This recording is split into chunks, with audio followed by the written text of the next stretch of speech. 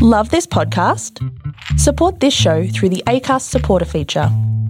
It's up to you how much you give, and there's no regular commitment. Just hit the link in the show description to support now.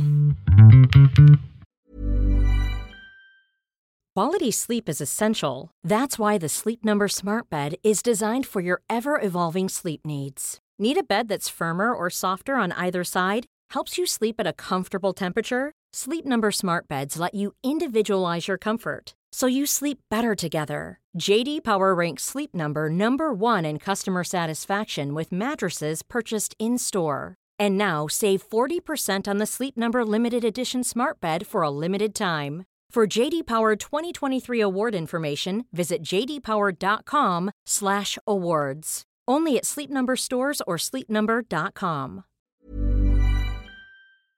The Big Sister Hotline is recorded on the stolen lands of the Wurundjeri people of the Kulin Nation. Sovereignty of these lands has never been ceded. I pay my respects to elders past and present. The Hotline is proud to be an ongoing supporter of JIRA, an Aboriginal-controlled community organisation where culture is shared and celebrated, and where practical support is available to all Aboriginal women who are currently experiencing family violence or have in the past.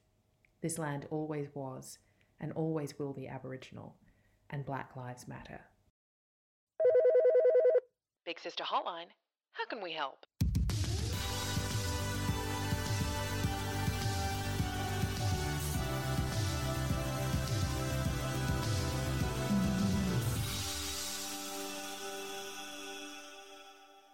Hello, dear listeners, guys, gals, and non-binary pals. You're listening to the Big Sister Hotline, a weekly podcast hosted by me, Clementine Ford, offering frank, funny, and feminist advice on life, love, and whether or not you should break up with your no-good Nick boyfriend. Spoiler, the answer is always yes. You might have noticed that I'm trying something different with the hotline this week. Like the best high school movies, I'm giving the pod a little makeover. Shorter, sleeker intro, and more of the stuff that makes the hotline so special. Advice drawn from the personal experiences of the Big Sisters. Whether you're familiar with the guest Big Sisters or not, I'm going back to one of the fundamental principles of storytelling. Tell people something they don't know about something or someone they thought they did. So with that in mind, I'm delighted to introduce this week's guest Big Sister. Justine Reid is a proud Gungaloo woman, social worker and a vocal activist for the rights of Aboriginal and Torres Strait Islander people. As a survivor of domestic violence, she's also a passionate advocate for domestic violence prevention and reform. You can follow Justine on Instagram at Murray_mama. Justine, thank you so much for being this week's guest Big Sister. Thank you for having me. I'm excited to be here. I keep seeing you pop up in podcasts all over my feed, so it feels like you're a woman in huge demand right now. It's been funny. I had never done a podcast, and then all of a sudden, this is my third. I've done 3 in like a month, but it's never been my space. But all of a sudden, people want to hear what I've got to say, apparently. What do you think has prompted that, upswing in people going, oh, we need to get that woman? I think it was when I did the takeover, Share the Mic with Dangerous Females, potentially.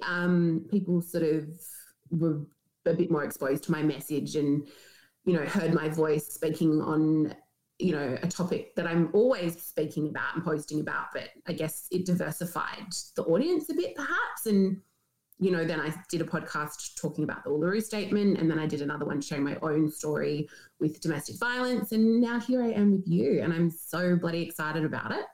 Well, I would just like to say that I have been asking you to do this podcast for a while, so I'm not just jumping on a bandwagon. No, you were actually the first one to ask me. That is very true, very true. One of the things that a lot of women ask me is how they can build up their platform, or how they can basically transition the work that they're doing now, which may be informal work, 9-to-5 office work, how they can parlay that into the work that they really want to do, which is, having a platform, sharing a message, creating a community of other women, which, as you've just pointed out, you're kind of like you've caught the wave now, and it feels like you're riding the wave in. So what advice would you give to young women who are looking to do something similar to that? I think the key is to be yourself, but also be unique. There's enough and I'm not discrediting the, Insta model type at all. I think that that's fantastic. If that's what's bringing women their bread and butter, go for it by all means. But there's a lot of that, and we've been kind of saturated with that. And I think people are starting to look for more value in their content.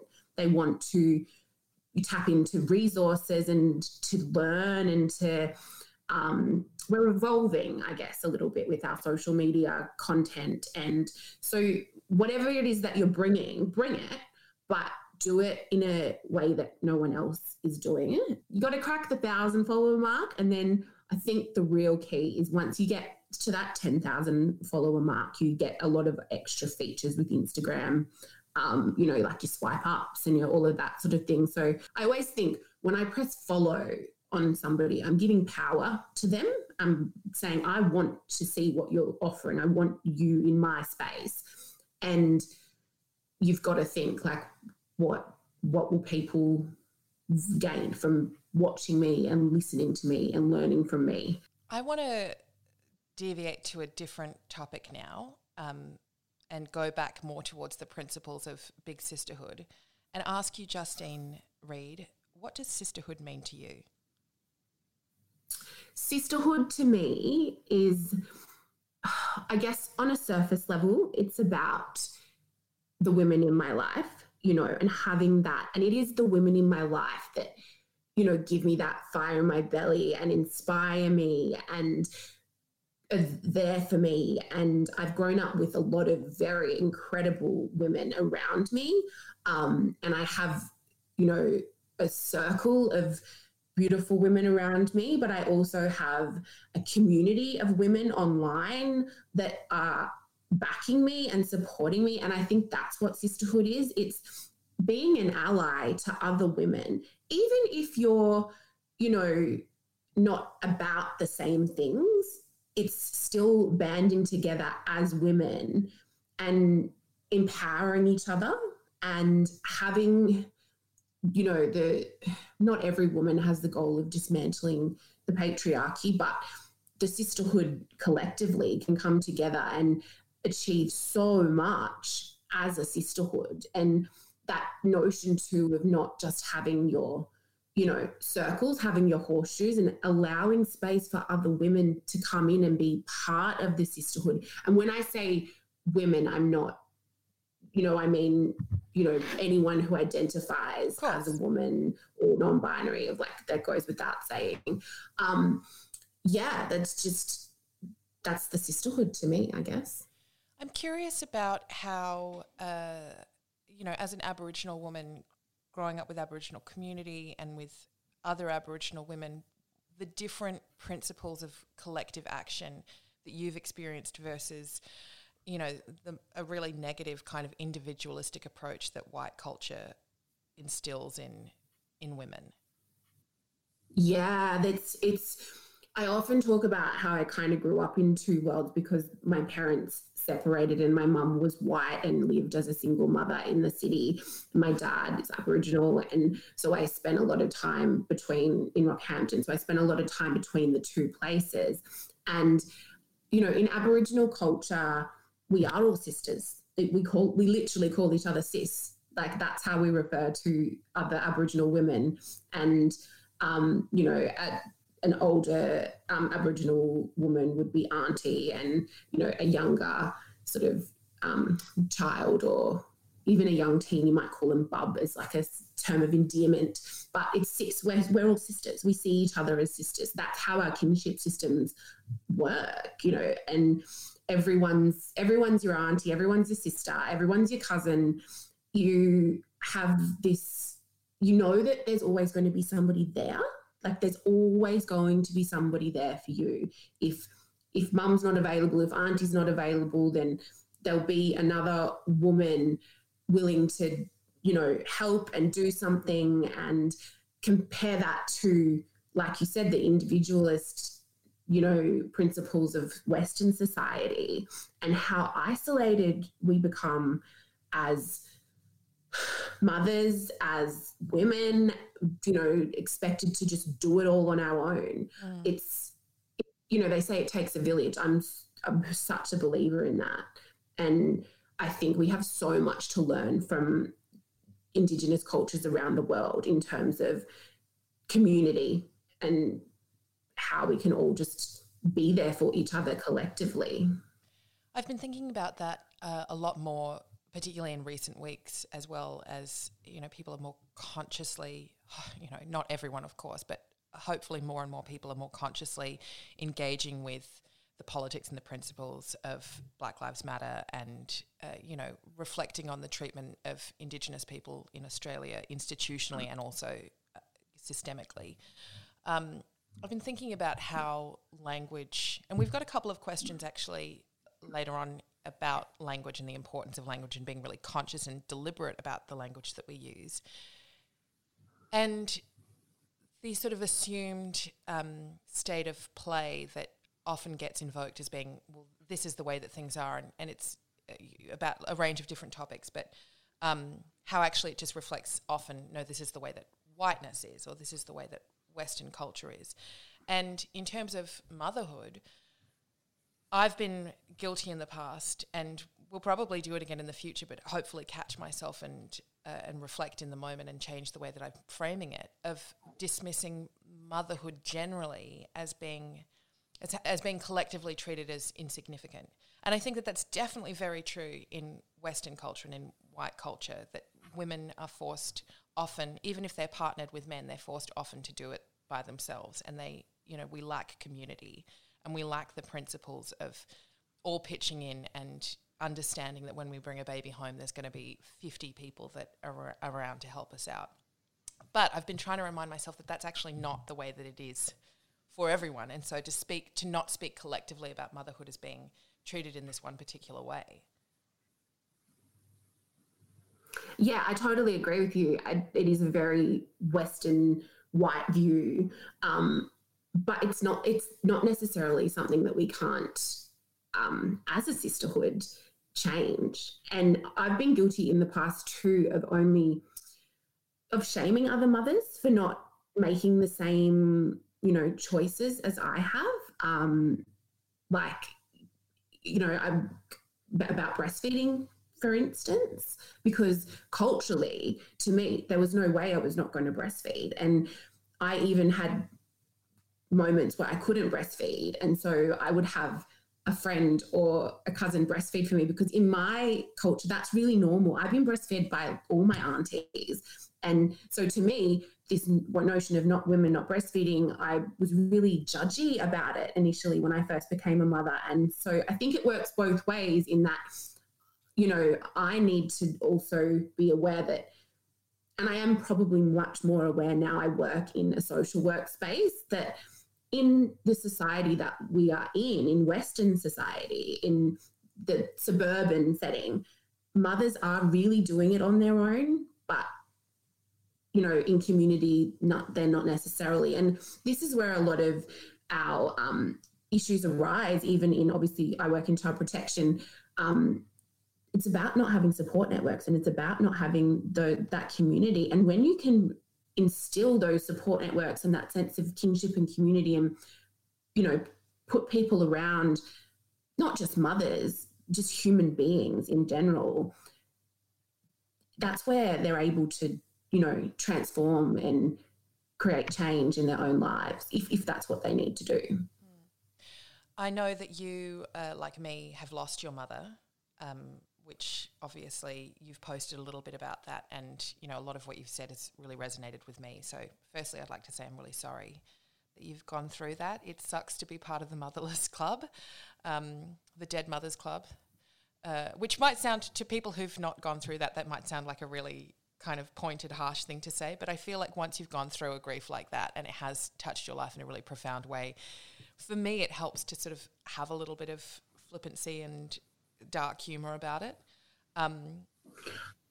So being in the Dead Mothers Club, it's not a job, and it's not a club anyone wants to join, but we do all offer each other a lot of support while we're here. What is it that you miss most about your mother? Oh my goodness. Oh, just her. Just honestly, just who she was, her spirit, her generosity of spirit, she was just the most giving, selfless human. She was so socially aware. She worked, so my mother was white, but she worked in oral health. She was a dental therapist and she worked at the Murray School in Brisbane. And she would come home, without her Kathmandu jacket, sometimes freezing, not that it gets that cold in Brisbane, but and I'd be like, Mum, where's your jumper? And she would have given it to a child at school who didn't have one. It's hard to say one thing. I don't know if you can do that. I totally agree with you though on the Dead Mothers Club point. I say that to people who've lost their mum, like, oh, you're part of the club. I'm so sorry. And I am so sorry you've had to go through that too, Clementine. It just leaves such a screaming deficit in your life. And until you've lived it, you just, I don't know. Do you miss one thing in particular about your mum? I mean, I think that you're right, that it's more the essence. What I miss about my mother the most, I think, though, it's not even anything to do with her or what I remember about her. I miss the potential to get to know her better, because she died when I was 25, and that's an age where you're just really starting to come out of that, tortured adolescence. And I wasn't a wild child in that I didn't give my parents grief by sneaking out of the house or, doing anything where they would be really worried about my physical safety. But I was really obnoxious. I don't know if you can imagine this, but I was a bit of a back chatter. And I feel like, I was very obnoxious to my mother in particular, and I feel ashamed now when I think back on the sort of derisive way that I used to speak to her and think about her life. And now, of course, that I'm 38 or 39, God, I just turned 39. Now that I'm 39 and I have a child of my own and I've had, 14 years without her to think about all of that time that's been missed, there's so much that I didn't know about her that all of that knowledge is lost now. I read something really beautiful the other day, which is, and I read it on Facebook, so I don't know if it's true. Maybe someone can correct me if I'm wrong, but it's a beautiful sentiment regardless. And someone had said that in Senegal, they have a saying that when an elderly person dies, a library has burned. And I feel a little bit like that with my mother, that she died when she was 57, and there's all of this knowledge that's just gone with her now. And to an extent, I will always be missing and grieving for my mother, but a big part of what I'm grieving for is the parts of her that I didn't yet know. I totally relate to that. I was 31 when my mum died, so a little bit older.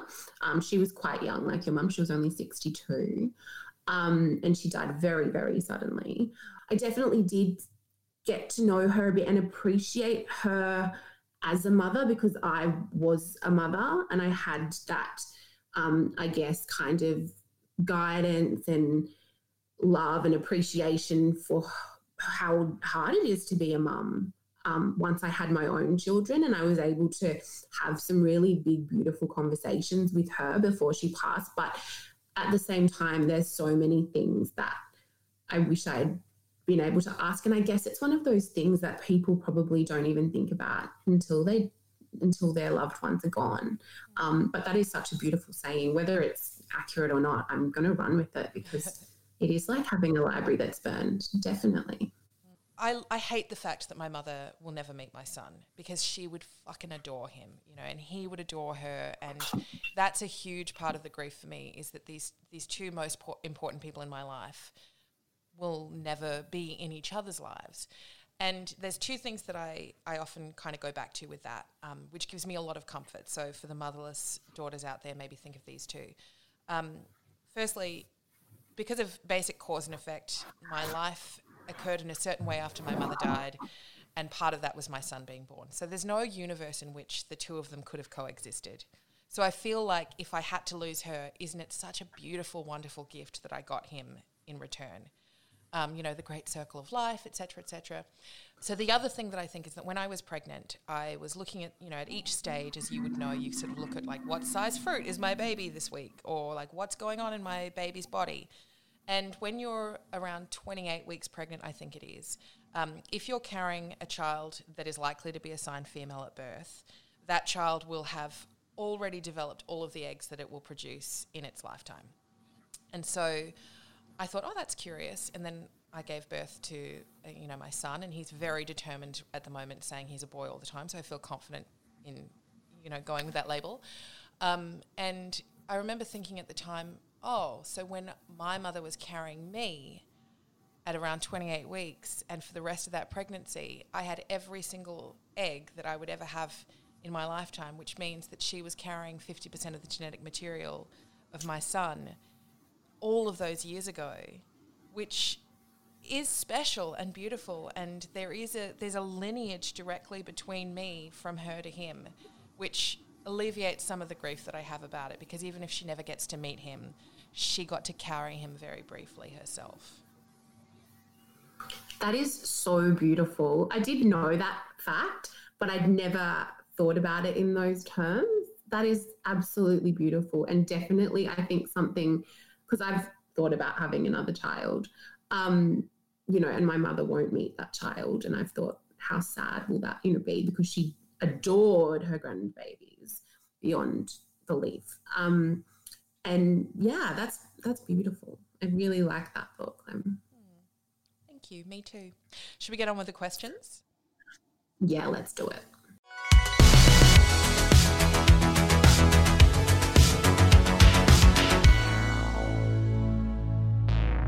Please note my disclaimer in very big flashing lights that neither I nor Justine Reed are doctors, counsellors, or professionally trained sex therapists. We're just two women who've got a little thing called life experience and who take amazing selfies. Single and Happy writes, 3 years ago, after 8 years and 2 daughters, I had an overwhelming gut feeling to get out. I wasn't abused in my relationship. He did his quote-unquote fair share, a great father, etc. But I knew deep down I needed to be alone to thrive, so I left. Cue the next year of single life and me letting my sexual bucket list overflow on my kid-free nights. Then something shifted again, and I started to feel like even these men were truly not worthy of my time. It's been over a year of not a single date with a man, and I can safely say that I'm happier than I've ever been. The sheer thought of letting another man into my life angers me. Now, I worried a little about this and confided in a girlfriend about it, and was basically told that I've become bitter. Here's me picturing the old cat ladies mocked in stories, thinking, but that's not me, I'm happy. So my question is, have you noticed this response from women? I expected it from men. Justine. The first part of that I want to unpack is that even the need to say, oh, he didn't abuse me and he did his fair share, but I still felt like I had to get out. You don't have to justify leaving a relationship. If you want out, you're allowed to leave. You're allowed to do that. And even if you have children, it doesn't make you a bad person or a bad mother. This idea that you have to stay up because they're a good man, it's complete bullshit. Secondly, I just want to say, you don't need a man to be happy. You don't need a relationship to be happy. You're not bitter. You're certainly not bitter. You don't even sound bitter. You sound like you're a woman who knows their worth, and you don't want to waste it on people who aren't worthy of your time. More power to you, sister. Good on you. Live the life of your dreams. And if that doesn't involve a relationship or a man, good on you. My mum was very, very single in her sort of last over a decade of her life, and had never been happier, and said, relationships don't make me happy. Being with a man doesn't make me happy. I am happy independently on my own. And she had a great time just, living her best life with her girlfriends and doing what she wanted. And I totally appreciate that. I think there's nothing wrong with it. And I'm sorry that your friends feel like they need to shame you because of it. But I think that comes from that internalized misogyny and that message that we're always fed that, you know, you need to get married and settle down and have a baby and have the white picket fence and the picture perfect life. And no, do what you want to do that makes you happy. If you're not causing, you know, intentional or unnecessary pain in anybody else's life, then you're not doing anything wrong. This is something I think a lot of women feel pressure to do, which is sort of offer those caveats and those excuses, whether or not it's in leaving their male partners or even in staying with their male partners. I saw an article pop up on my Facebook yesterday about, you know, another article about domestic labour under COVID-19 and how women are taking on the vast majority of the bulk of domestic labour. What a fucking surprise. And the woman who was quoted in it does everything at home. She cooks the dinner, she takes care of the kids. She's the one who's charged with kind of, you know, being the CEO of the household. But she takes pains at the same time to say, well, he's a great father. You know, he's a really great support, you know, or he works in construction all day, so therefore somehow that means that he gets to go and work for 9 hours a day and come home and do absolutely nothing, whereas she's working 16 hours a day or whatever it might be. And this is a trick that the patriarchy plays on us, is this, you know, it instills in us this belief that we need to constantly offer apologies for men and to soften the blow with which we're talking about them and also with which other people may see them. So I completely agree with you when, you know, you don't need an excuse to leave a relationship if you're unhappy in one. There doesn't need to be...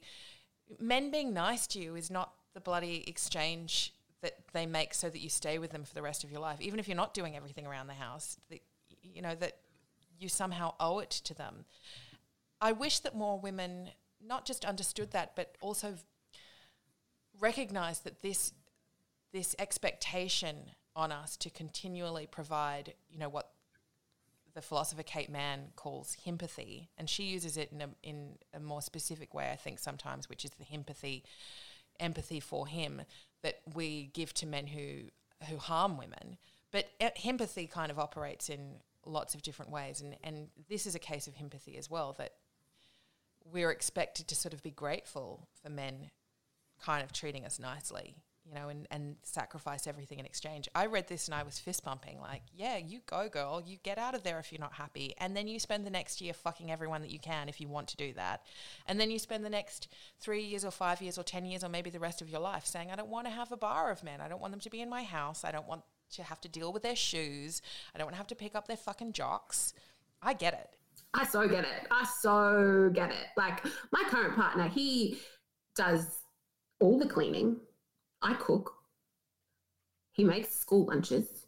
I mean, he does all the washing. I'm not saying that to brag or to, that's just how it is. That's just how the dynamic works in our house. But I'm constantly told how lucky I am, and, you know, oh, you've got a good one. Hold on to him. Like, no, if he lived on his own, he would have to clean his own house and make his own food. What's the bloody difference? Like, this woman's friend, and I'm not casting any aspersion on her either way. I think that she's responding the way that patriarchy has trained us to respond, which is to assume that the worst thing that can happen to a woman is to be alone, to be without man. So the idea that somehow, like, not wanting to be with a man, I mean, look, maybe single and happy is actually using every opportunity at every girls' night out or on Zoom now to talk about how fucking awful men are and how she never wants to have a bar or one for the rest of her life. Also fine. I can understand why someone might respond to that by saying, look, we get it, all right, just you're starting to sound a little bit like a broken record. Usually because that's what my friends say to me about the way that I talk about men. But I think that the more likely answer is probably that a lot of women feel very almost agitated by even being in the vicinity of someone talking about how they don't need a man. It's like they'll be tainted by association. It's like somehow if you're having a private conversation with a girlfriend and she says, you know what, I actually do just hate men, or I just don't want to have a man in my life, that the patriarchy has worked its magic so well on us that we're almost afraid that, like, Big Brother is going to hear us and report back, that these two, it's the classic cartoon of not all man, superhero man, bursting through the window to interrupt a conversation between two women and say, well, not all men are like this, or you're just a bitter old cat lady. And I also think it's really funny when people say, oh, well, you know, good luck with your cats, or you're going to be old and alone, and no wonder no one's wanted to marry you. And you're like, what do you think marriage is? Do you think that it's this great fucking space for women to be in? Do you think that me getting to go home to my apartment by myself every day, I don't have cats, but if I did have cats, go home to my cats, cook dinner for myself, wear what I want to wear, not have to talk to anyone if I don't want to talk to them. Do you think that that is an unhappy life for me? What does that say to you about how you perceive women and women's purpose to be in life?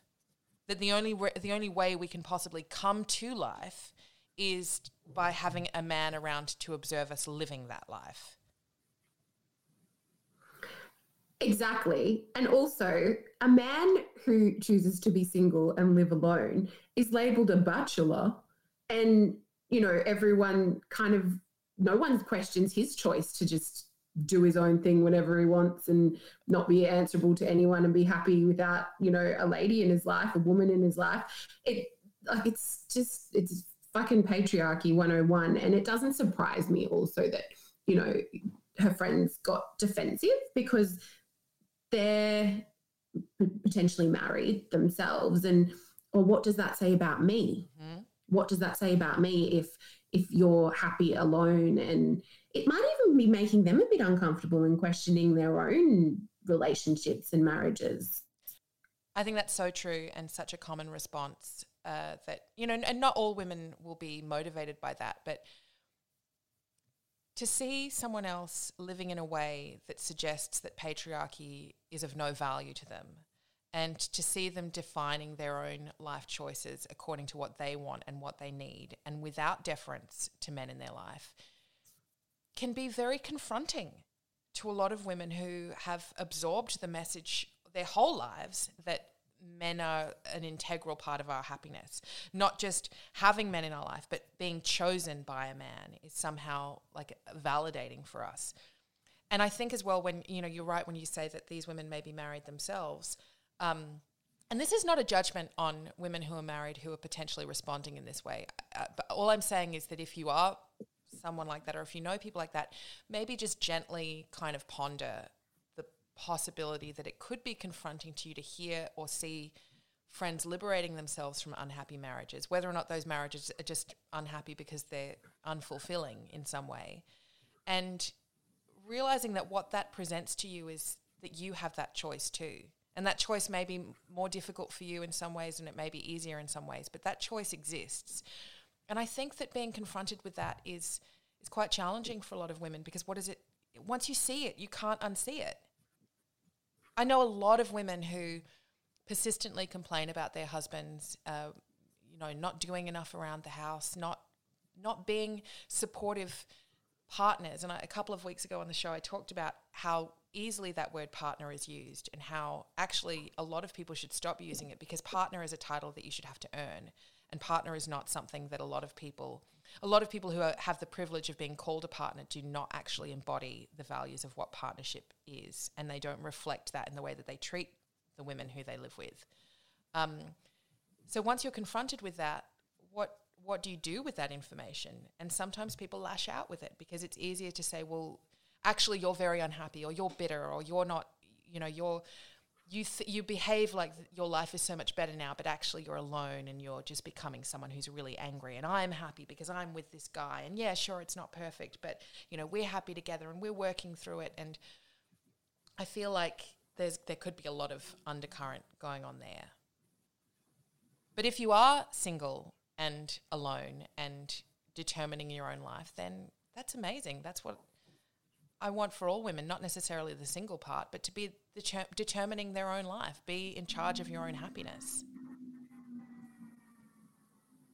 Definitely. And when you said about undercurrent as well, there could definitely be an undercurrent of her kind of liberation and, you know, happiness, and saying she doesn't need a man, they're not worthy of my time. If and I'm hypothesizing and making assumptions here, but, if those other women have husbands, it might be making their husbands uncomfortable too, because I know that as a very loud feminist and as, I'm not currently single, but I have been single, woman, I have made a lot of my friends' husbands don't like me, so that could be part of it as well.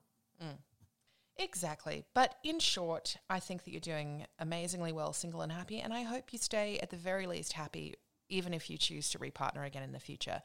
But don't live with another man.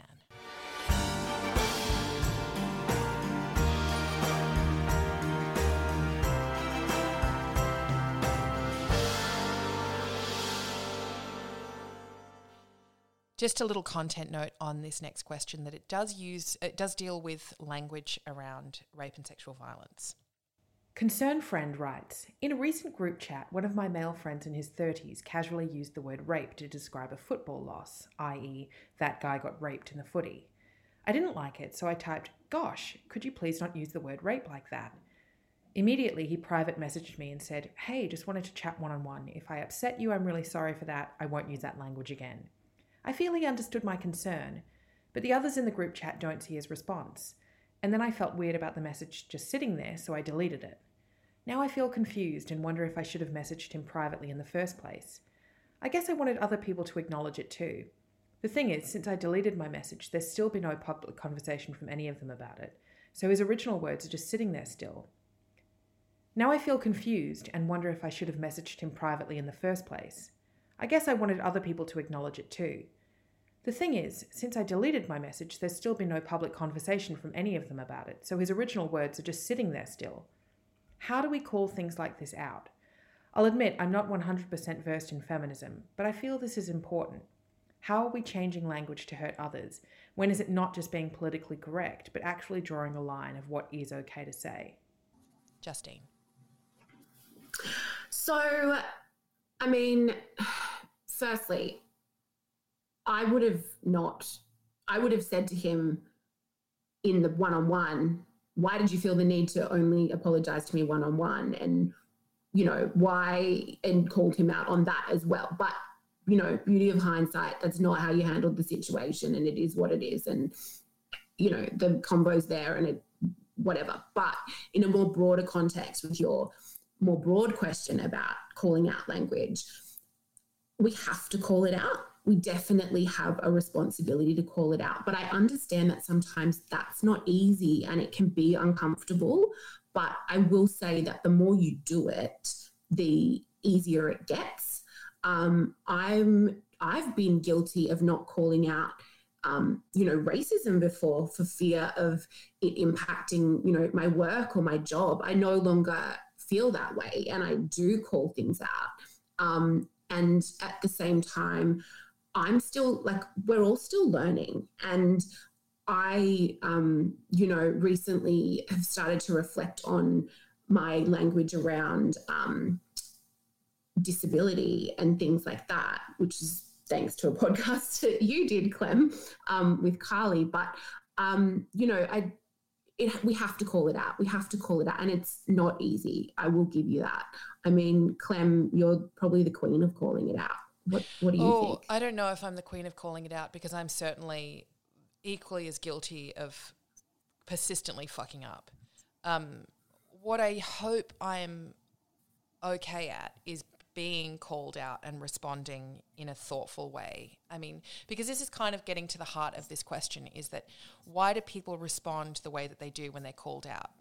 They may respond in a range of different ways, and one may be to become defensive and aggressive, and another may be, as you pointed out, Justine, to try to kind of go back channel with it, which is not really engaged. It's the illusion of dealing with it, but it's not really dealing with it at all. It's kind of deflecting the shame that they feel has been placed on them, or the shame that they feel from being called out that they're not willing to lean into and kind of assess why they feel that way. Or they own it publicly, they acknowledge it, and they commit to doing better. I picked up on the same thing that you did, which was why did he immediately feel the need to apologise one-on-one and to not do it in front of the people to whom it should matter, which is other men who are witnessing that behaviour and thinking that it's okay? Because that's the other thing that annoyed me was why you said before, Justine, that you've been guilty of not calling out racism. I mean, okay, fine, but you are the target of racism. So for you to call it out actually has a lot more of an impact and risk for you than it does for someone like me who's a white woman. So why is the onus always on the people who are experiencing the full brunt of the word or the full brunt of the aggression to be the ones who call it out? Why in this group of people who are in their 30s, as she said, why have they reached this age and none of them know that it's inappropriate, not even inappropriate, but that it's actually really offensive to use rape as a kind of flippant verb to describe someone being beaten in a game? I mean, that's not okay that none of them said anything and that none of them have responded to what she said or even engaged with it, even if it's to say, well, can you explain that a little bit more?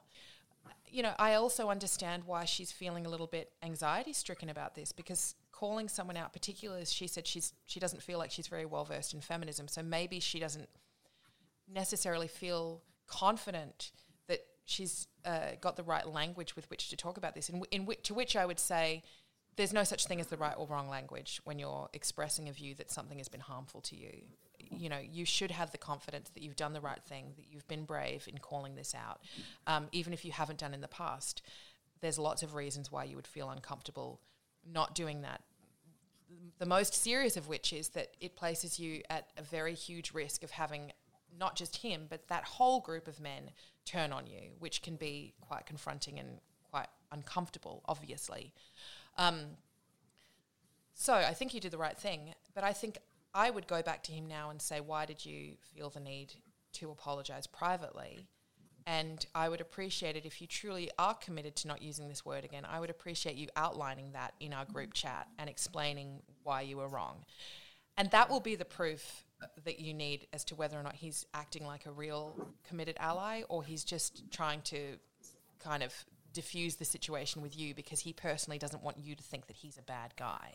If he's willing to go and do that work in front of his mates and model that behaviour, that will be a really powerful outcome. And if he's not willing to do something as simple as that, then I would question whether or not he's someone that you can really trust being around. Spot on. I also just wonder too, I mean, obviously you know who sent this message, so you would know that it's a woman, but were there other women in that group as well, chat? Like, were there other women that witnessed this and didn't call it out and may have been equally upset by it? Even other men that were upset by it and didn't feel the need to call it out. I think what you're saying is to go back and maybe address it is spot on, because it, you know, there needs to be a dialogue. There needs to be a dialogue around it. That's the only way that change can have a hope of happening, is if friendship groups and communities are willing to have those really uncomfortable conversations with each other. And I'm sure, Justine, that you've had experience your whole life, but specifically been ramped up in the last few weeks of dealing with people kind of, I guess, engaging with racism and their, you know, commitment to anti-racism and wanting to, I mean, I know a lot of Black educators have come out publicly and said, please stop coming to my private messages and expecting me to educate you on this, or please stop taking things back channel, like own it publicly. So it's the other thing as well is that it clearly with someone like you, I'm sure it has a draining effect on your energy to have to deal with people not being willing to have those conversations publicly. Yeah, I will say this too, though. I'm white passing, which is a privilege in itself. You know, I'm Aboriginal, but I'm quite fair compared to a lot of my family and obviously other Aboriginal people, some Aboriginal people. There are a lot of us that are white passing. So I don't cop the, I guess, brunt of racism that a lot of my, you know, darker skinned brothers and sisters would. I've definitely been subjected to it though. But the thing, not only that expectation that we are the ones that should educate, but also the other thing that happens too is people want to be praised and they're coming to me saying, oh, you know, I did this. I did this, I called out this, this white heroism, and, you want me to praise you for your allyship. Go and talk about your allyship with your other white mates. They're the ones that you need to yield and get on board with this. I am drained, and I don't have the time and capacity to pat you on the back, nor should I have to. I have a small glimmer of that, of what you've just said, in terms of men coming to me and saying, like, I've done this, or I called this out, or like, did you see this horrible thing? It's like, cool, why don't you go and talk to men about that? But don't go and say, hey, look what I did as a great man. It is that really weird line where, and this is where the shame and the glory comes in, is that people don't want to feel shame, but they confuse being shown a better way with being shamed for the way that they are, as opposed to being presented an opportunity to grow and learn. One thing I will practically say to this beautiful little sister is that it is really, really hard to call people out. It's scary, and it's anxiety inducing, because you don't know what the response is that you're going to get. But there are some effective ways to do it. And one is that you can say, I don't get it. Can you explain that to me? Or you can say, I didn't hear that. Can you repeat it? I mean, obviously in the context of a group chat, it may have been effective publicly if you felt comfortable doing this, saying, I don't get it. Can you explain to me why you think that he was raped in the footy? I don't get that. And force him to outline it. Force him to reflect in the moment on what it is that he said. Just being very straight and clear about stuff, I think, is a good approach. Like as we said, you could go back to him and say, I'm really curious as to why you felt the need to do this privately, and I think that if you are committed to change, then I expect you to go and publicly address this. And I'm not saying this because I'm angry at you, I'm saying this because you're my friend, and this is an important topic, and I'm giving you the opportunity to grow and learn from this. And then it's up to him really what he does with that. I mean, we all have to kind of let go of the responsibility to keep holding people's hands through this. You can show them the path, but they have to be the one that takes the first step onto it.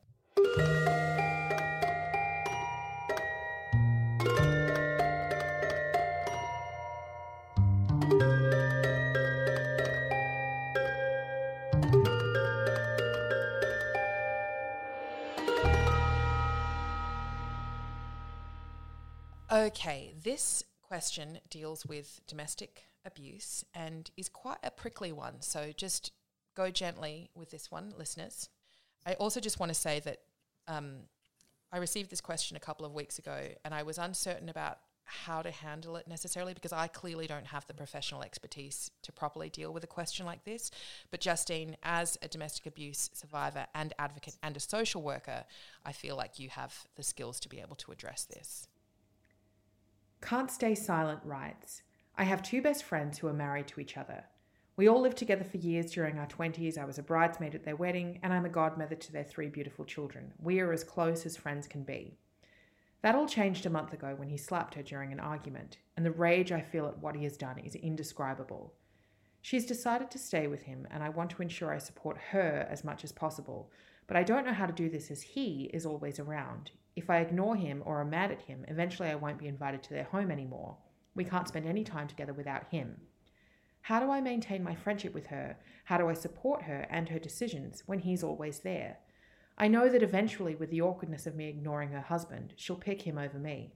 Right now, she needs her female friend's support, not to push them away. Do I just put up with him and be cordial in order to continue my relationship with her? This isn't what I want to do, but is it what's best in terms of supporting her?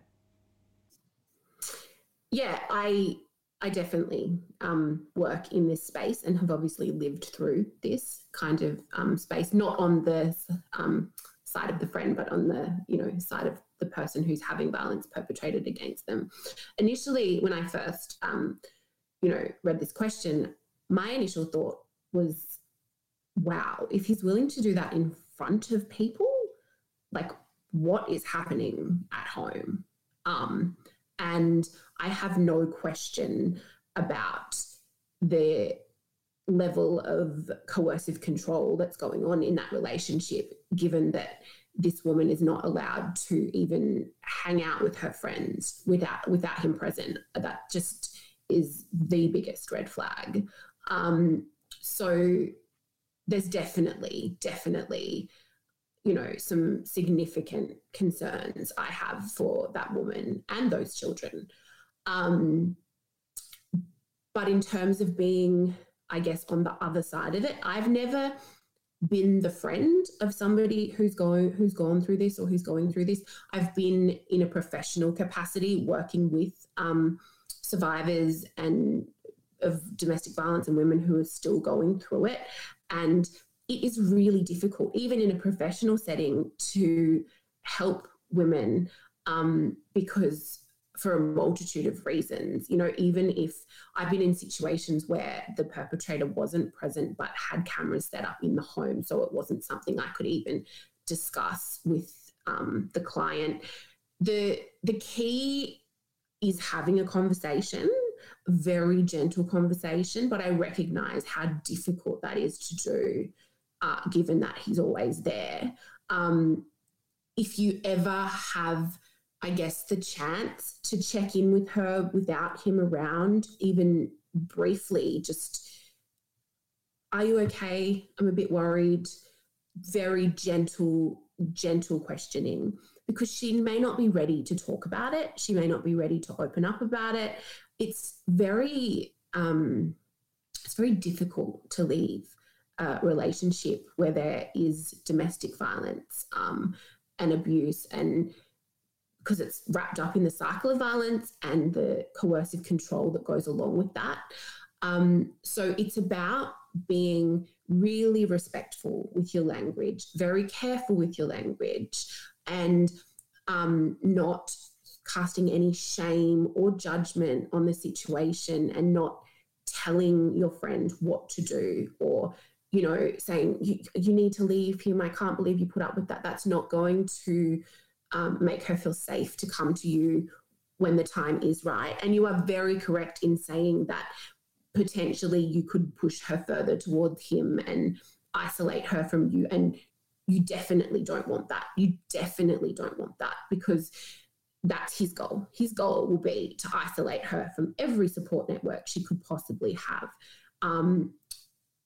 Like I said, I've never been the friend of somebody who's experiencing this, but I know in my own friendship circles, when I did leave my relationship, I had a lot of friends say to me, oh my goodness, do you know how hard it has been to be your friend and watch this and know this and see this and not be able to do anything? And it was something I had never, ever considered, was how difficult it would be to watch your friend going through that. I mean, obviously I've watched people go through it in that professional capacity, but I cannot thank those women in my life that held space for me and just stayed there until I was ready.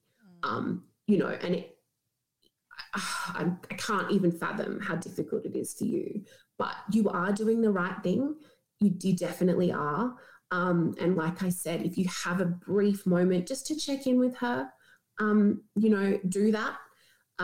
And then when it comes to the time that she potentially feels confident to confide in you, really non-judgmental language, and allowing her, giving her the information on what services are available, because you're not a trained professional in this space. So, the option of saying, okay, cool, you're ready to leave, let's do it, that's definitely not helpful or safe. It's the most dangerous time for somebody to leave a domestically violent relationship. The most dangerous time for, a victim of domestic violence is when they leave the domestically violent relationship, because that's usually when things amplify and get worse. And we see a lot of, domestic homicide occur after women leave.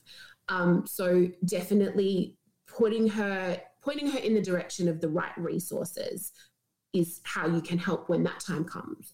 I just want to use that opportunity as well to say that if you are experiencing domestic abuse, or if you know someone who is experiencing domestic abuse, then you can call 1-800-RESPECT, which is 1-800-737-732, and just as a first port of call to get some advice and to speak with a trained professional about what you can do, or to even identify some of the things that may be going on in your life or the life of someone that you know. I mean, like I said, Justine, I don't have any formal training in this area, but I agree with what you've said based on what I know about the practice and the choice of someone to perpetrate domestic abuse.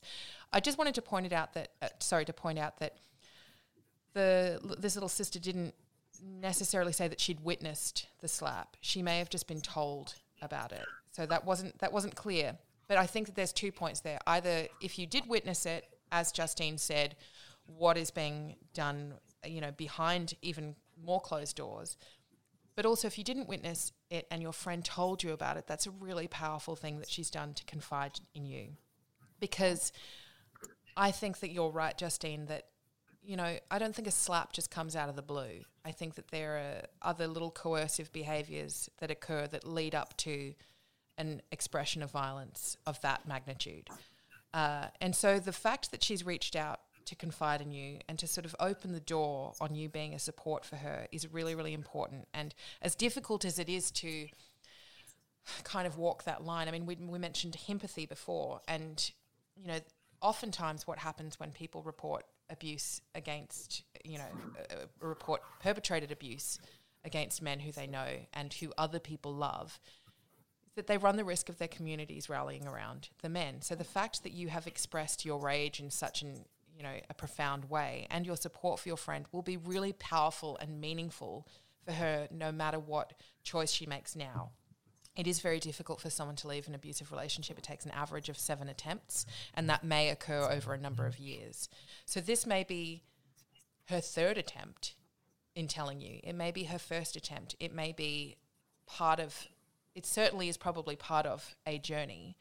And the most important thing that you can do for your friend, as difficult as it is to just, as Justine said, hold space for her on that journey. Yeah, exactly. And also, just on that note of 1-800-RESPECT, they will actually be able to give you a lot of information around local services as well in your area. They're a national service, so that's, I think, really important, because a lot of people aren't aware of what's available locally.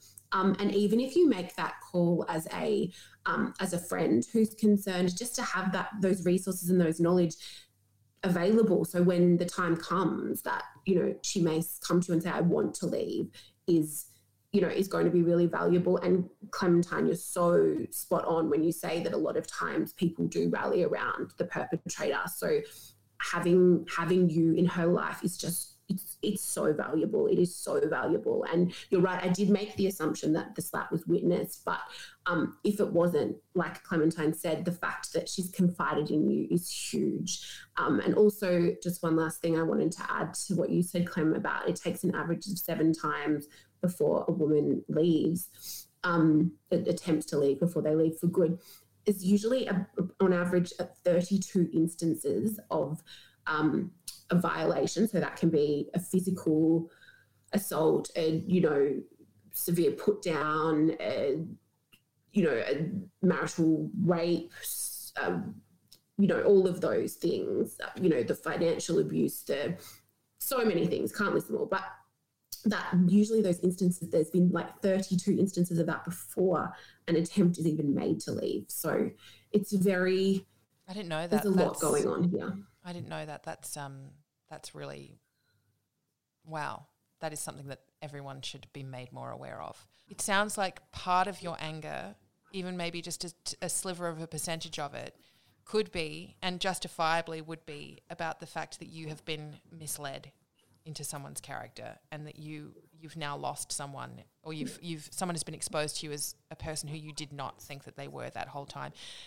And rather than putting that on your friend in discussions maybe that come up, or rather than bringing that energy to dealings with her, because with her you need to be first and foremost her support and her pillar, I think maybe discussing that with a professional yourself would actually enable you to work through some of that grief and that anger so that you can purely be there for her. Yeah, definitely. Definitely great advice.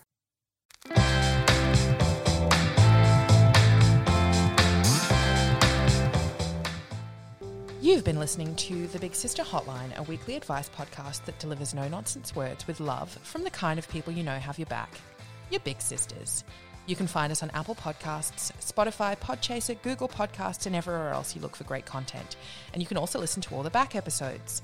If you do like the show, then please do consider rating and reviewing it because it helps to move the hotline up in the charts and to gain an even bigger audience. And if you enjoy the hotline, you can support the ongoing making of it at my Patreon, which is www.patreon.com/Clementine Ford. If you have a question you'd like answered, you can submit it to bigsisterhotline@gmail.com. And don't worry, all submissions are treated as totally anonymous. We're big sisters, and we've got your back. My guest this week has been Justine Reed, a proud Gangaloo woman, Instagram superstar, and all-round excellent human. Justine, is there anything that you would like to plug or place you'd like to direct people to or anything exciting you've got coming up? This was the most exciting thing I had coming up. You can find me on Instagram, Murray, MURRI_mama, MAMA. And yeah, that's where you'll find me just doing my thing. And if you'd like to collaborate with Justine and her 18,000 followers, then you can contact her there. She does look very, very good in very bright clothes. So fashion designers, have at it. Justine, it's been an absolute thrill. I love speaking with you. I love following your Instagram. I love the energy that you bring to that beautiful space. And I've really learned a lot from you. So thank you very much. I love having you as a sister. Thanks for having me. Remember, there's no topic too thorny and no question too weird for the Big Sister Hotline. We're here for all the questions you don't want to ask your therapist, especially now that it has to be over Zoom. So contact us instead, the Big Sister Hotline. The phone lines are open.